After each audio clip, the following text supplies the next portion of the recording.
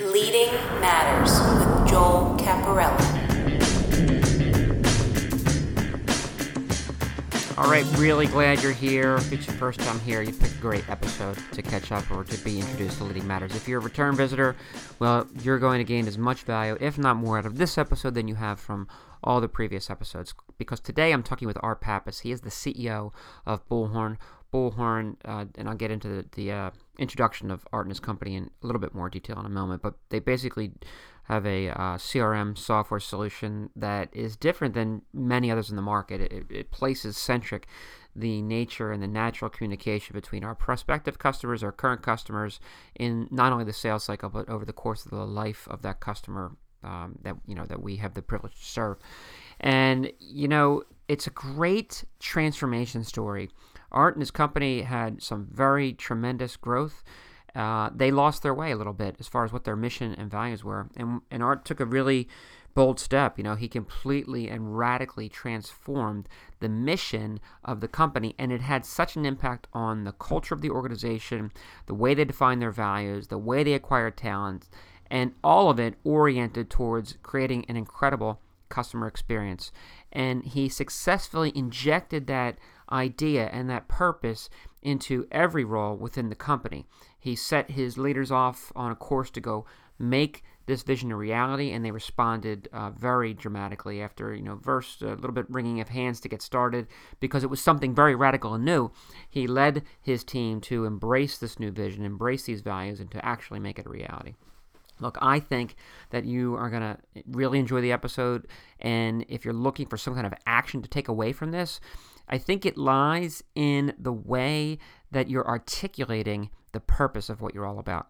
Okay, so we talk about mission values here quite a bit, and there's obviously mission statements and things like that, and those are certainly important, but can we articulate it at the most simplest level across and up and down the organization? And so take a survey of your folks, whether you're a 5-person shop or whether you're 5,000. Get out, take a survey, some kind of communication mechanism that helps you understand what your people believe their purpose and mission are. You might be surprised what it is. It might not even align with where you're headed as an organization. It might challenge you to make a dramatic change in how you're leading your team, how you're leading your group, how you're leading your company. So that is what's packed into these next 25 minutes. I guarantee you're going to love it. If you do love it, as I always ask, share it with somebody else. Get the word out about Leading Matters because there's such great leadership insight in these interviews that I am happy to bring them to you, and I really want you to share them as broadly and widely as you can. So with no further ado, my interview with CEO of Bullhorn, Art Pappas. All right, good morning or afternoon, whenever you choose to be listening to Leading Matters. Today, you're going to be hearing Art Pappas. He is the co-founder and CEO at Bullhorn. And I tell you what, if you don't know who Bullhorn is, you owe it to yourself to check them out. They are what they've done is they've developed a really new kind of CRM that's completely designed for the way that a business actually flows and the way that people actually work and the way that prospects actually want to be communicated with. So they specialize in service-based industries such as staffing, recruiting, PR, marketing. And again, I've seen the software and have been fortunate enough to get a little behind the scenes on how it works. And it really, again, keeps the relationship first and foremost, and some other companies give that lip service, but I think Bullhorn's actually pulling it off. So first things first, Art, thanks so much for joining me today. I appreciate you taking the time out of your very busy schedule. Thanks, Joel. Appreciate that. Yeah, no problem. So listen, I want to jump right into it because you and I actually virtually met at your Engage conference in June that you hold every year in Boston area. And I was really moved by your story about how you gave a little bit of background about what pushed you as the CEO of Bullhorn to take a hard look at what your mission was and to transform that mission into something that was more purposeful and meaningful to not only your employees but your client base. Can you kind of just give us a condensed version of that? Because I think it's something that my listeners would absolutely be interested in hearing. Yeah, happy to. So Bullhorn started back 1999. I was the founder, and we got our start, as most companies do, being really customer focused.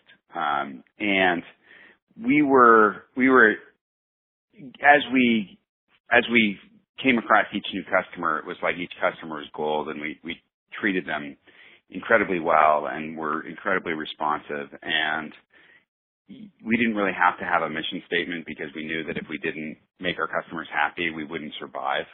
And so the company got its early momentum by being hyper-focused on customer success and the customer experience. So as we grew and we went from, 1 employee to 10 employees to 50, and we experienced really rapid growth, we slowly got away from that. And, at one point, we were growing so quickly and the market was rewarding us. We had a great technology solution. We had good marketing, good salespeople, and good people in general working for us. And I think that helped propel us ahead. We were still focused on the customer, but we got to this point where I think we started to sort of believe our own press. And the mission of the company, actually, it was sort of a wordy mission, got shortened to, it was to power the desk of every staffing and recruiting professional worldwide. This was back years ago. But it was too wordy, and so people condensed it down to, they remembered the worldwide bit, and so they said, global domination. And so people would joke that our mission was global domination. Sure. And, we went from 50 people to 150 in 2 years, and, we had all this external validation, Inc. 5000, Ernst & Young, Entrepreneur of the Year, all these awards. And, and people would go around the halls saying global domination was our mission. And it actually got to a point where I saw it on PowerPoint decks, and it sort of got in the groundwater. And that actually became poisonous to the culture of the company, believe it or not, because we had completely lost focus on the customer, which is sort of what I talked about at Engage. So, of course that led to a real epiphany for me as we started to get feedback from our customers that they were frustrated and no longer getting the sort of high-level, high-touch experience that they wanted. And in fact, competition was starting to give them the feeling that, maybe the grass was greener. And I got a call. I remember, I'll never forget this. I got a call from my first customer, this woman, Leslie McIntyre, who I had painstakingly sort of worked over, the first year of the business to make Leslie happy. And Leslie probably had done over 200 reference calls for us, Wow. over the decade she had been with us. Wow. And she calls me, this is 2 years ago, and says, "Hey, Art, we're going to leave. It's time to go with another provider. Wow. Just feel like Bullhorn customer experience isn't great. I'm going to go somewhere else." And because there's some other competitors that are young and they're more spry startups. You guys are a big company now. They really care about me as a customer. And that was sort of the wake up call for me. It was like, okay, I have to change. I have to do something because my business is in jeopardy. And then when we looked at our customer sat metrics, they had really gone downhill. So we had gone from really high net promoter score, really high customer satisfaction to abysmal, really bad scores. And so that was the wake up call. And I knew I had to start with the company mission if I wanted to fix it. So what I did was I changed the company's mission to something that was sort of at the time most people laughed at the mission when I came up with it. I said it should be our mission should be to create an incredible customer experience. And not only to do that for our own customers, but to help our customers create an incredible customer experience. And people laughed. They were like, aren't we the global domination company? I mean, Sure. That's really nice, Art, but we're a big company and we have, hundreds of employees, and, that sort of seems nostalgic. Like you want to go back to what we used to be. And you can't go back. And big companies aren't intimate with customers. It's the very nature of big companies. And so I decided to ignore the naysayers, and I changed all the goals for the organization. Revenue goals, productivity goals, profitability goals, I threw them all away, and I handed my leaders a bunch of goals that revolved around getting our Net Promoter Score to go up, getting our CSAT to go up, and creating a reversal in the trend in the data and all around customer health and customer happiness. And wow. Well, I'm because I was going to ask you about measurement, right? Because I think Tim Ferriss, the 4-Hour Workweek fame guy, talks about if you can't measure it, it can't be managed. And I love that you connect that dot right out of the gate here. Is that, listen, this is going to be a huge cultural and mission shift for us, and you had some pushback as far as are we going to nostalgia land or whatnot, but then immediately you're identifying, you discuss this at Engage too, you're identifying, hey, here's the things that we're going to focus on that will prove that we're managing it in the right direction. I mean, is that a conscious decision to say, hey, if we can't measure this, then this change really will just be a bunch of words? That's right. It's exactly right. I mean, if you give people, okay, here's your mission. It's like giving somebody a mission and saying, okay, you're going to go, you've got to go take that hill. But, however, I'm going to measure you on, how well you do something else. They're going to focus on the thing that they're measured on, and as opposed to the thing you said you wanted them to do. And so I felt there was dissonance between you need to hit a revenue and a profitability goal or a sales goal and make customers happy. Not that they're in conflict. They can be related. However, I felt I was telling people to go sign up new business and they were going to sacrifice existing customer health as a result. And so I said 100% of the focus is going to be on existing customer health, and I'm not going to worry about sales. Sales will take care of itself. So go ahead. Well, no, that's, one of the questions I had in preparing for this is that, hey, this kind of change. Look, I call the show Leading Matters, right? And it's all about the nuances, but also the specifics of leadership, right? This kind of change can be scary. I mean, again, if you're at the helm and you're making the change, you're making this bold proclamation that, listen, we're going to, identify the reality that bad revenue can potentially hurt who we are and our culture, and then eventually our churn rate goes up and our customer satisfaction goes down. Therefore, we're going to focus on the latter. But I guess the question is, as a leader, what are the tangible things that we need to do when we're confronted with a very hard choice that could be filled with a lot of uncertainty and fear? Yeah, I mean, I think that's the essence of leadership, right? Like to just say, okay, I have to make a decision that could be A, unpopular, B, terrifying. I mean, these are the moments in which leaders distinguish themselves, right? And it's too easy to go along with the status quo or sort of the conventional wisdom. That's what everybody does, and I think that if you can muster the courage to say, okay, I believe that what the company needs is this. I don't know for sure because nobody has a crystal ball, but I believe that if we focus on, say, the customer experience and we don't focus on something else, so that's the hard part of leadership, is making the trade-offs, right? It's like when you sit there and you say, I want to focus on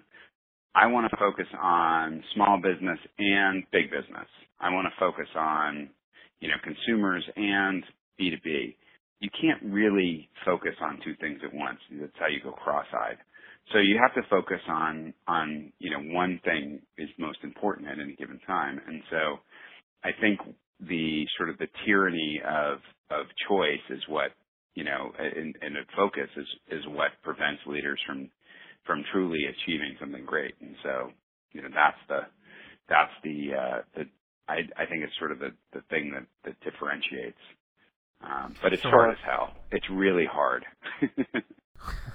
Well, yeah, right. I guess that's an understatement, right? I mean, because you're talking about. I speak with some smaller businesses sometimes, and if you're at a 10 to 20 person firm with 10 to 20 customers, it's a little bit, you be more nimble, right? It's a little easier to rapidly kind of change path. But the company of your size, the number of your clients, I'm sure it's much more difficult to change course and to pivot when you need to. So how does that manifest itself beneath the CEO? In other words, what kind of tangible things did your direct reports, your leadership team do to kind of take this mission and the metrics and make them concrete into the actionable activity of the workforce in day-to-day?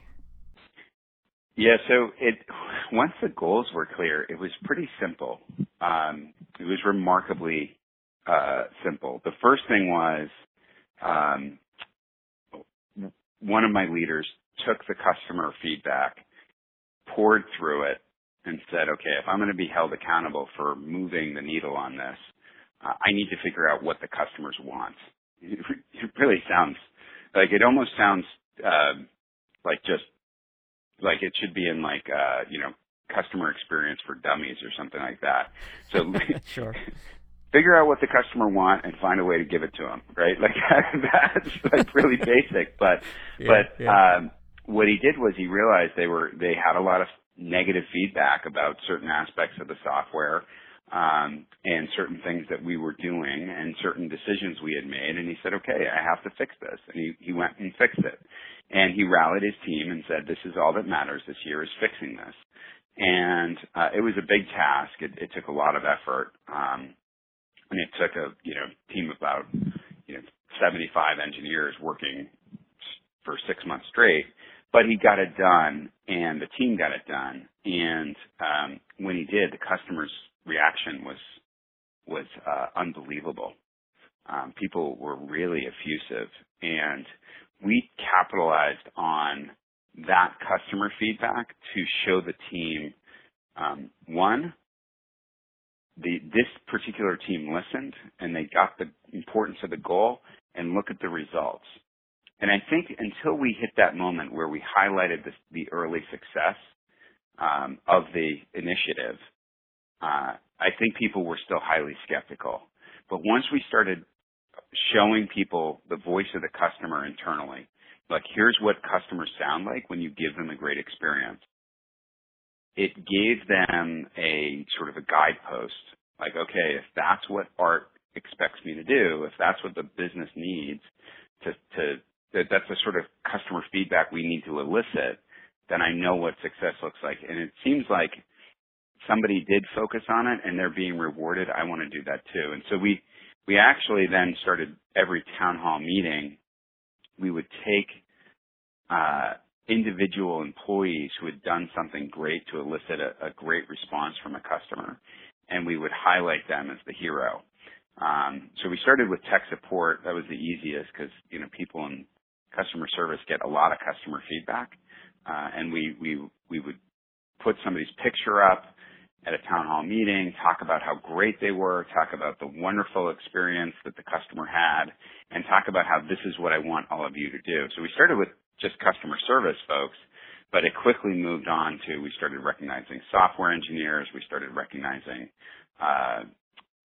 folks in finance and billing, and it had a really unbelievable virtuous cycle effect where people would see their peer up on the big screen in lights, and as like almost like a celebrity, and the CEO is talking about how great they are and what wonderful work they did to elicit a positive response from a customer.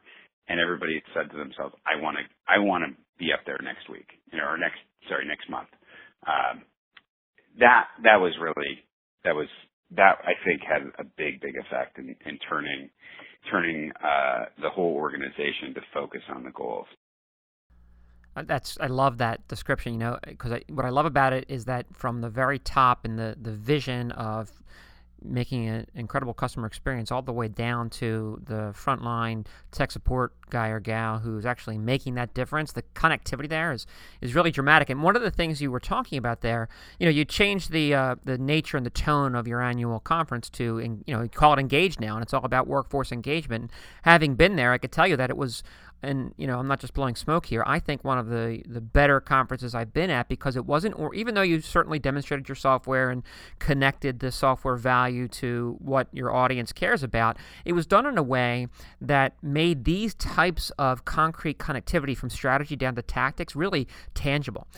And I guess the question here is that is employee engagement and the whole idea of engagement and making it something that's accessible part of that evolved mission and something that you purposely are setting out to do now? Yes. Yeah, that's definitely a secret weapon of mine that is near and dear to my heart. And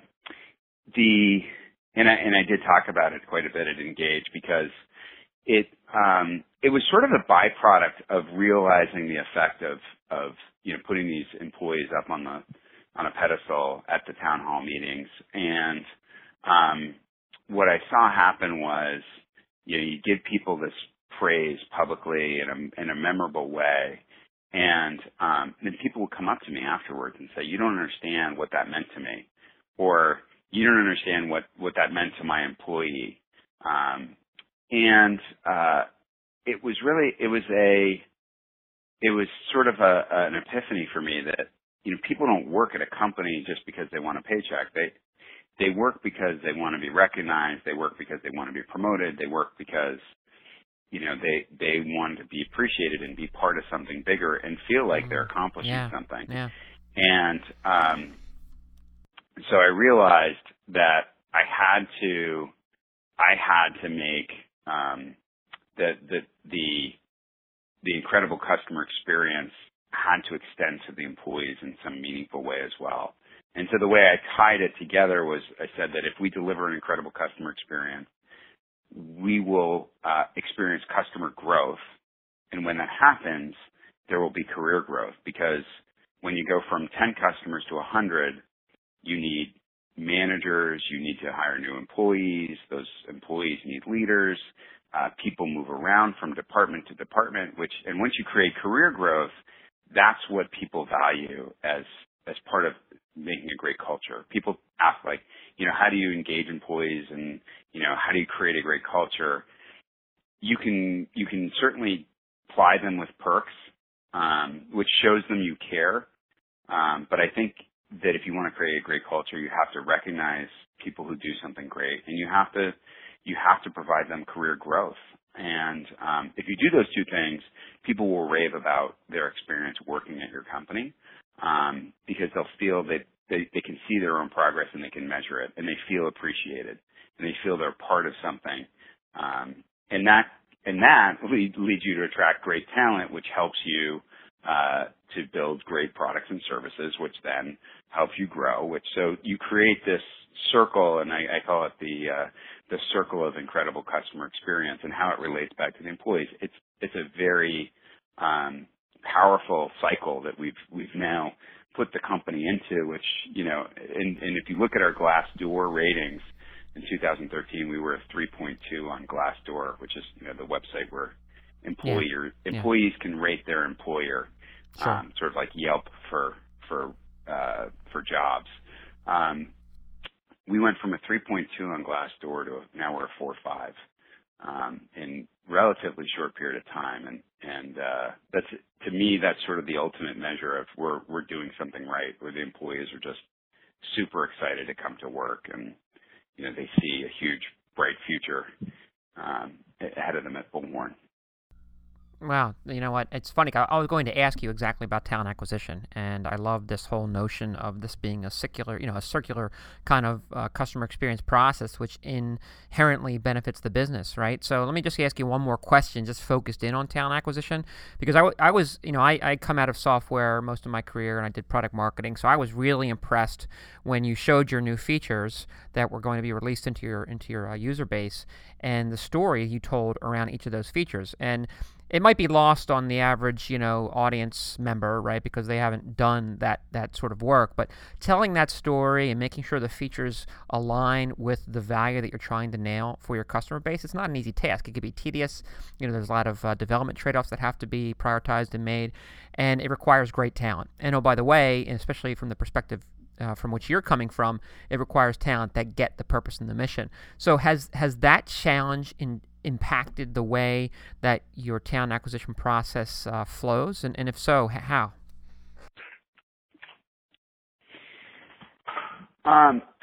So, our talent acquisition has been, has been largely driven originally by, sort of the traditional methods. The focus on, Glassdoor certainly plays a big role in helping us attract talent now. But I think the focus on, sort of the employee engagement has definitely changed the whole process. When people are interviewing for a job and the people they're interviewing with are excited about their own careers, it just sort of has a natural effect of creating a magnet. And people can tell when it's the opposite. When they're interviewing at a company that's, it used to be good, or it's okay, it's not great, that's going to come through. And your employees are really the salespeople for your culture and your company. And if people don't have many options and you're offering them a job, okay, they'll take it. But if they do have options and you're really delivering a compelling message through your employees about, hey, let me tell you about my career here, and it's been great, and the company's great, and the culture's great, and I love working here, and I've been promoted 3 times, and that you're going to win every time over the next job offer if you have that and the others don't. And so I think you get more applicants, but you also have a much higher hit rate when people do interview. And so that's been, and it's just easier. It's just easier to tell somebody, you want to join a company where your career can go to the next level quickly. This is it. And it's just a compelling proposition. Now, listen, I think that's it's edifying. I think it's what I like about well, first of all, I'm so thrilled to have you give me some time to tell this story, because I think it's such a valuable case study in facing some of the things that aren't working, and then really what we're focused on here is hey, creating some purpose, clear mission that people can feel connects with their purpose and what they want to gain, and that good things happen from a good culture.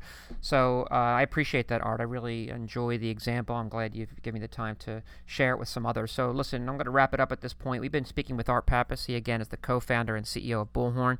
And if you don't know them, I would really encourage you to go check them out, because everything you've just heard from Art is manifest in the way these solutions work. Their CRM is, they say it's designed for the way people work, and I could tell you from firsthand experience, having seen it demonstrated and talk to some folks that use it, that it absolutely puts the relationship first, which is important. That's what it's all about, the customer relationship management, and not the revenue manager, like some other solutions that are out there. So, Art, thanks you so much for giving me some time today, and I just, that's all I really can say is thank you so much for the time. Yeah, thank you. It's a pleasure.